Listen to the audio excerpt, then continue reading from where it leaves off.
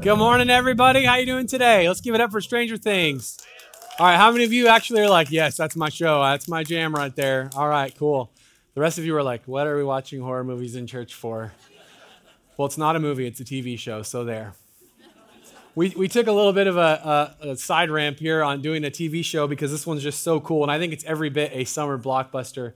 How many of you have been enjoying this series, getting something out of the messages and the movies we've been watching? And anybody?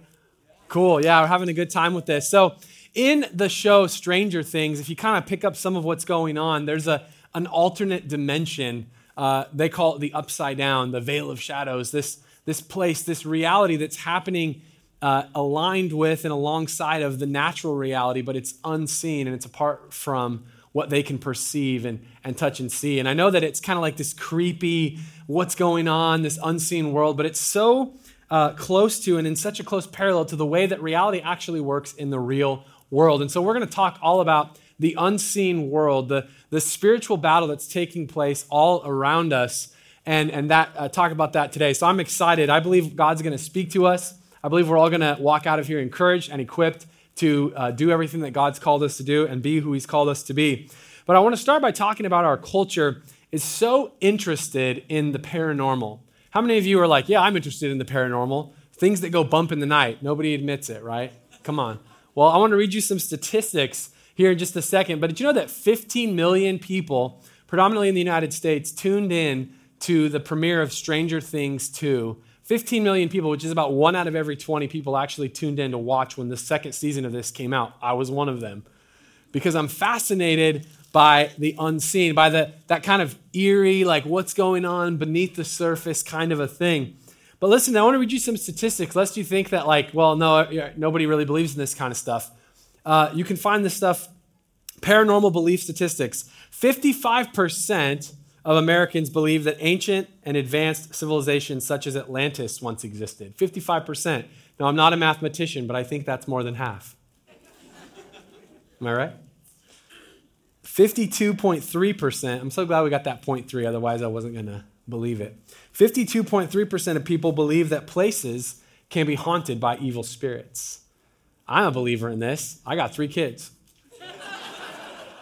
So I know, man, places get haunted by evil spirits. Absolutely. That's a joke for all the overly religious folks here today. The pastor's so rude about his kids. I love my kids. I took them to a movie yesterday. All right, the third one here. 35% of Americans believe aliens have visited Earth in our ancient past. You ever seen that guy with the freaky hair on the History Channel? That guy is a paranormal event. He's like, listen, everybody, aliens haven't come here thousands of years ago. And people that believe in him, obviously your credulity is being tested there. But 35% believe aliens have visited Earth in our ancient past. 26.2% believe aliens have come to Earth in modern times. 25% of people believe that some individuals can move objects with their mind. Telekinetic powers, pretty trippy. 19.4% of people believe that fortune tellers and psychics can foresee the future. The only psychic I believe in is Lady Cleo. You ever seen Lady Cleo? She's like the infomercial psychic. Anybody? No, okay. I don't really believe. Thank you guys. Appreciate that. Crowd participation prize for the folks in the back. But believe fortune tellers and psychics can foresee the future. Now, this is 19.4% of the people that actually admit it, right? Because these people had to actually say, yes, I do believe in this. A lot of people, I'm sure, were like, I don't believe in it. Hey, Lady Cleo, is he going to marry me? Right? Believing in this. And then 16.2% of people believe that Bigfoot is a real creature. And I'm one of them. Any Bigfoot believers in here? Anybody? Some of you are like, I'm not going to fess up. He's real. All right, so Bigfoot, I believe, probably in this room, it's like half of us because we live in the Pacific Northwest, right? Everybody's like, my uncle saw him up here in the woods and, believe that Bigfoot is a real creature. But why am I bringing all this stuff up? Well, just to say that we live in this culture, it's so interesting. Our culture's kind of bipolar because we've embraced what's known as philosophic naturalism, which is the idea, like Carl Sagan said, that the cosmos is all there is and was and ever will be, that the natural world is all that there is, and it's a closed system, and there's no interference or interaction with the spiritual or anything outside of the plane of what we call tangible reality, natural reality, that which we can interact with our 5 senses, right? Our tangible senses, smell it, touch it, taste it, those kinds of things. And our culture has embraced this idea of naturalism and rejected the idea of a God, of a devil, of angels, of demons. And yet half of the people believe, or 35% of people believe in aliens. They accept that. So it's very interesting that our culture has this fascination with the paranormal, this fascination with the things that go bump in the night, with ghosts and hauntings and ancient aliens and all this kind of stuff. And yet we've embraced this idea of philosophic naturalism. And there's a reason for that. I don't have time to go fully into it today. But we are drawn to, as a culture, we're drawn to the spiritual. We're drawn to the paranormal. Why? I believe the reason for this is because you and I are not just creatures of bone and DNA and biology. We're not just sacks of water and blood dancing to the tune of our DNA. I believe that we are hybrid beings, that we are immaterial and material. There's a flesh part of us, there's a physical part of us, but there's also a soul and a spirit, that we are creatures of eternity, that we were made by a spiritual being, made by God himself, and that there's a part of us that isn't just our eating and drinking and sleeping self. Are you with me? And so that part of us resonates with this idea that there's an unseen world, that there's more to life than meets the eye. And this gets expressed in all types of different ways. When somebody sings a song and someone recognizes that song is beautiful, they're not just making a statement of science, making a statement of, well, the sound waves interacted with my inner ear canal and resonated at such a frequency that I found it to be pleasant, right? When we talk about beauty, when we talk about things that are transcendent, when we talk about great love stories and, these people got married and they were married for 60 years and we talk about love and all these types of things, they go beyond the merely biological. They go into this other place, this unseen place, the part of us that is immaterial. So we resonate with those echoes of eternity, with that spiritual world. It's why people are so fascinated. Now, I don't believe in everything that people believe in. There's a lot of paranormal stuff out there. Believe me, I like looking into that kind of stuff, and I'll tell you a story about that in a second. But it doesn't mean it's all true. What it means, though, is that there's a hunger and a thirst to connect with that part of us, right? Because, again, living in a world in which says, no, that there is nothing outside of the natural, that world becomes very bleak, doesn't it? If all you are is time plus slime plus chance, and you're just dancing to the tune of your DNA, and you're hoping that you won the DNA lottery and that you're not going to get a horrible disease when you're 40 or have, a brain tumor when you're 30 or whatever that comes out to for you, life is very bleak if all that there is this natural world, okay? So I'm going to stop there. I get really caught up in this whole thing, and I'll leave it there. But we understand this, and our hearts cry out to connect. It says in the scriptures that God has placed eternity within our hearts, that we long for this transcendent reality, this beyond what meets the eye, beyond that which we can interface with and interact with just in a natural sense. We long for that spiritual connection. We long to understand. We long to peer into that. The mysteries of life and death, the mysteries of love, the mysteries of art, all these different types of things that don't necessarily occupy a place within our natural reality. Are you with me? So I love creepy stuff. That's a transition right there. I love creepy stuff. To me, I don't like to be freaked out, but I like to be a little bit freaked out. Anybody with me? Stranger Things is about my level of being scared. Anything beyond that and I'm out. But how many of you know there's this amazing show that takes place on the radio between 10 o'clock at night and 2 a.m. It's called Coast to Coast AM. Any coasters in the house? Come on, coasters. Yes. Yes. I love Coast to Coast AM. Not because it will enrich your spirit. It won't. Not because you're going to learn something that's true. You probably will not. But you will hear people from God knows where in the South calling in saying, yeah, I was out there in the cornfield. Ed and I were out there, and I swear to God, I saw this UFO came out of nowhere, and that thing's there, and they did unspeakable things to my brother. And you're like, oh my goodness. And you hear all these kind of things. We'll leave that one alone. You hear all this type of stuff. They talk about ancient aliens. They talk about demons. They talk about ghosts and all this kind of stuff. So it's freaky stuff. And if you're driving on the highway, between 10 and 2, you get to be freaked out listening to Coast to Coast. Come on. So I went through a phase in life where I was really into Coast to Coast, not because I believed in it. I mean, it was purely entertainment. I maybe believed in it a little bit. So I was listening to it quite a bit, and I remember one night I tuned it in. I was listening to it. It was maybe 11 or 12, at night, and Bethany was laying next to me, and we're in bed, and I'm listening to Coast, and I had it turned down kind of quiet, which makes it even more scary, right? If you have to lean in to listen. And I was really fascinated because on this episode of Coast to Coast, they were interviewing these people that were doing the EVP, extra voice phenomena, ghosts, basically. It's like real life Ghostbusters, totally legit. These guys weren't phonies like the rest of them. But anyways, these guys were recording, allegedly, spiritual beings, ghosts, whatever, talking, which right away is scary. Okay, so I'm listening here. It's late at night. I'm in bed. Bethany's asleep. And all of a sudden, they're going to play the tape, the recording of this ghost. And it's this horrible, dusty, scratchy old woman voice. And it goes, "Get out." And I'm laying in bed, petrified. My wife puts her hand over. It says, "Jake, yeah? Turn it off." "Yep." I turned it off. The moral of the story, guys, is always listen to Coast with somebody else that can pull you out when you need them. I was fascinated. I wanted to hear the voice, and it terrified me. But what was going on? I was listening to this. Why? Because we resonate with this stuff.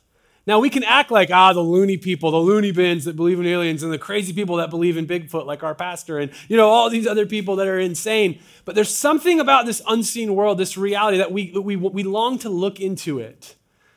C.S. Lewis and other philosophers call this the numinous. It's this draw inside of us for something outside of ourselves that we can't necessarily perceive with our five senses. And I believe the reason that we're fascinated is because deep down, we know there's more to life than meets the eye. We know there's more to life than meets the eye. You say, okay, well, that's an opinion. Let's look into the scriptures here. The Apostle Paul, writing thousands of years ago to the church in Ephesus, in Ephesians chapter 6, verse 10, he says a final word, "Be strong in the Lord and in his mighty power. Put on all of God's armor so that you will be able to stand firm against all strategies of the devil." Now listen what he says, because in the next part here, he goes in and he describes a completely different reality that's existing alongside of and underneath and around the world that you and I live in and operate in on a daily basis. He says, "For we are not fighting against flesh and blood enemies, but against evil rulers and authorities of the unseen world, against mighty powers in this dark world, and against evil spirits in the heavenly places." And he goes on to talk about the armor of God, and I'll read that in just a few minutes, but I want to just stop here and say this. There is more to life than meets the eye. And hopefully you came to church today and you were like, "Man, I was hoping to get encouraged. Now I'm just getting totally freaked out because he's talking about demons and ghosts and Bigfoot and aliens and all this stuff." Well, no, I'm not necessarily talking about that stuff. What I'm talking about is what the scripture says, what Paul is drawing attention to. He's saying, listen, you're going to get caught up in life about wanting to fight the person that's sitting next to you, wanting to fight the Democrats or the Republicans. You voted for her, you voted for him. Oh my God, everybody pulls out knives and goes after each other. Anybody else live in this country? We're going to get caught up in they cut me off on the road, and we're going to get caught up thinking that our battle, that our fight, that where we can make a difference is in this flesh and blood tangible reality, that it's me versus them and so on and so forth. It's those people, these people, it's the class warfare, it's the rich, the poor, it's the black, the white, it's this, it's that. No, Paul's saying, listen, no, you're not understanding. There's more to life than meets the eye. The real battle, the actual place where this stuff is being shaped and formed and all this stuff is in this unseen realm. He's saying, listen, there's spiritual forces. You are in a war that's taking place all around you for the hearts and minds, affection, attention, and worship of every human being created in the image of God. This is taking place, and your battle is not against flesh and blood. It's against these spiritual powers. So what does this mean for us? Well, what I want to say to you today is that don't let your eyes be deceived and clouded thinking that all that you can touch, taste, see, so on and so forth with your tangible senses is all that there is. No, there's more to life than meets the eye. There is a spiritual world, and we can get tricked and distracted into only dealing with one level of reality. Now, I want to say something to you right now that you might think, well, I don't really believe in this kind of stuff, and sounds like hocus pocus and whatever, so I'm just going to blow it off, and I'm going to skip out of here or whatever, and I'll just kind of ignore the spiritual reality. And if I ignore it, if I just say, nah, it doesn't exist, then it can't affect me, it doesn't have an impact on me. And that's ridiculous, isn't it? Because if what the Apostle Paul is saying here in the scripture is accurate, then there is a spiritual war, there is a spiritual world, and it impacts you and affects you, and you impact and affect it, regardless of whether you accept that or not. kind of like the law. Did you know that if you get a speeding ticket and you tell the officer, well, I didn't know what the speed limit was, that they'll still give you the speeding ticket? What? I actually have a friend, I'm really closely related to him. He's an awesome guy who got a speeding ticket recently. It was me. And when the officer pulled me over, he said, "Sir, was there a reason for your accelerated rate of travel?" Yes, I wanted to get there faster, right? I've never gotten out of a ticket. I have the most guilty complex. I'm sitting there. When they pull me over, come up to the window, and they're like, "You did it. We know you did it." So I get pulled over. I didn't tell the officer, well, I didn't know the speed limit. You know what he would say? So what? The law is the law, regardless of whether you know it or not. If reality functions in this way and there's a spiritual battle, a spiritual world operating all around us, it doesn't matter whether you accept it or believe in it or not, it's still going to influence you. It's still going to impact you, and you are still going to influence it by what you do in the natural. Let me give you one more illustration about this. You ever get the flu, or like me right now, fighting a summer cold? You know what I don't do? When I'm dealing with germ warfare, I don't slap myself in the face. Get out, congestion. Runny nose, be gone. And hit myself in the head. Well, my head hurts. That's where the bad stuff is. So if I fight against it, you'd look at me and be like, "Sir, do you have a problem, sir? Can we help you, sir?" When you get the flu, you don't punch yourself in the stomach. Why? Because you can't, that's not where the real battle is taking place. It's internal, right? That's not where the real battle is. And sometimes in life, we get so fixated on the flesh and blood reality, and we're throwing punches. We're fighting against flesh and blood, or we're trying to change things. Well, if I lose 5 pounds, I'll be happy. My husband he'll come back to me. If I get with this woman, then it'll make everything better. And we think flesh and blood solves the problem, and it doesn't solve the problem. Come on, somebody. We're fighting in the wrong spot. We're throwing punches at our stomach trying to cure the flu. There's a spiritual battle taking place, and we need to engage with that reality. There's more to life than meets the eye. Let me leave you with a thought about this. Oftentimes, when Christian people, well-meaning, hear teaching about spiritual things, oftentimes we take that and we think like being spiritual means being more kooky, right? Like, well, since we're talking about spiritual things, I will start reading the Bible with a British accent. No.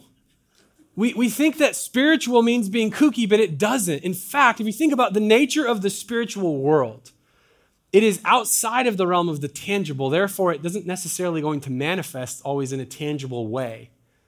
This morning when we were worshiping, I really felt like I was supposed to come up and just keep us in that moment of worship, in that place, because I felt like God was really moving and wanted to encourage people that we were not to just move out of that place of worship. Well, what was happening right there? Did I feel something? Did my spine tingle? No, it was an impression in my spirit. It wasn't a physical sensation. It wasn't tangible at all. You could be here today in this message and hearing these words and you don't get like electrocuted by the Holy Spirit. That doesn't mean that God didn't do something significant. Do you see what I'm saying? And so often when we take these teachings about the spiritual world, we try to interpret it through a wrong lens. And here's what I want to encourage you to do. Don't underestimate the small natural actions, how great of an impact they have in the spiritual. Did you know when you make a decision to be kind in the face of unkindness that you are engaging in spiritual warfare? Well, no, I just decided to be kind to that person who was being unkind to me. Yeah, you actually were engaging in spiritual warfare because you were affecting the unseen realm around you. Come on. Jesus talks about that we pray in the Lord's Prayer, God, let your kingdom come, let your will be done on earth as it is in heaven. In other words, as God's will and ways are done, his kingdom is established in the heavenly. We want to be emissaries, ambassadors, like where all around us, God's kingdom is established. The small things you do, when you decide to get up in the morning and just go ahead and get down by your bed and pray for a few minutes and just pray for your day and say, God, would you show me your will? God, would you bless my family? God, would you show me the person that I'm supposed to talk to? You say, well, that didn't really matter. It didn't do anything. It was just a small thing. Yes, but it has a big impact in the unseen world.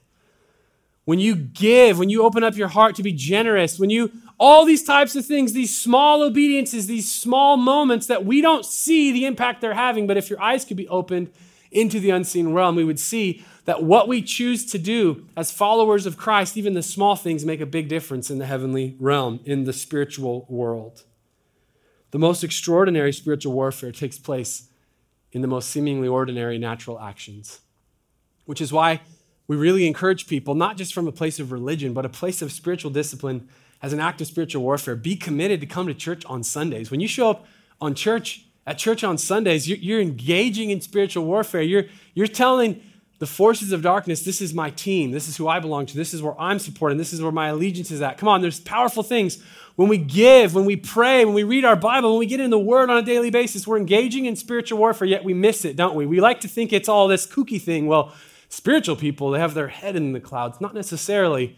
The deepest spiritual people, the most spiritually connected and spiritually effective people are very, very naturally disciplined. Come on, somebody. In the fundamentals, in the small things, what it means to be a follower of Jesus. There's more to life than meets the eye. The Apostle Paul goes on, and I know we got to hurry because, my goodness, the other churches are going to beat us to the restaurants if we don't go faster. Paul says, therefore, because of what I just said, because of this spiritual reality, he says, put on every piece of God's armor so you will be able to resist the enemy in the time of evil. Then after the battle, you will still be standing firm. Stand your ground, putting on the belt of truth, the body armor of God's righteousness. For shoes, put on the peace that comes from the good news so you'll be fully prepared.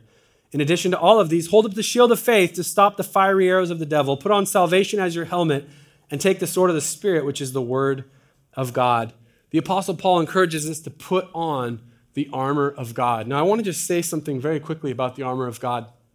When I was younger, I'd hear messages about the armor of God, and well-meaning Christians and pastors, they'd teach these messages. Okay, you wake up in the morning and then you pray and you say, Jesus, I just put on the helmet of salvation. Lord Jesus, I just put on the breastplate of righteousness. You don't have to say it like that, but that's how I prayed it. And then, God, I put on the belt of truth. If you're a man, you pray a belt of truth. Right there. So I would go through this kind of action of putting on the armor of God. But this is not what the Apostle Paul is actually talking about. He's not saying hey, pray a little prayer and just say, I'm putting on the belt of truth. What he's talking about is that when truth, when righteousness, when salvation is present in your life, actually, that is what the armor of God is. You will be armored and equipped and prepared in this spiritual battle that you are a part of, this spiritual war that you're walking in all the time when these things are present. So let me just tell you right now, Christians, don't get up in the morning and pray, hey, I'm putting on the belt of truth, and then go lie through your teeth the rest of the day. You don't have the belt of truth on. Your belt fell off the minute you started lying through your teeth. Come on, somebody. Well, I put on the helmet of salvation. What does that mean? It means that you have a complete trust, that you trust in the righteousness of God exhibited through the sacrifice of Jesus at the cross and not in your own goodness or whatever, qualifications before God. Are you actually saved? That's the helmet of salvation, not like praying a little prayer. I put on the helmet of salvation, but I don't trust in Jesus. You're not under the armor. Come on, somebody. When you put on the body armor of God's righteousness, and yet you go and live in a life of habitual sin, you're not wearing the armor of God. You're not wearing righteousness. Just because you prayed a prayer, that's called more like Harry Potter incantation magic stuff. You cast a spell. You didn't do anything really effectually spiritually. Come on, I'm preaching good right now. I wish I had more time to go on this because this is good stuff. If I say so myself, which I am right now. We think, well, I'll just pray this prayer. I'll put on the shoes of peace, the preparation of the gospel of peace. No, it's not putting something on. It doesn't actually correspond to some part of your body. The Apostle Paul is saying if these things are present in your life, if you've connected with these and believed in them, then that armor is there in the spiritual world. We talked about last week faith. The Apostle Paul teaches us about the shield of faith that stops those fiery arrows that the enemy is firing at us all the time. Last week I talked about faith, that faith is an unshakable confidence that God has your best interest at heart.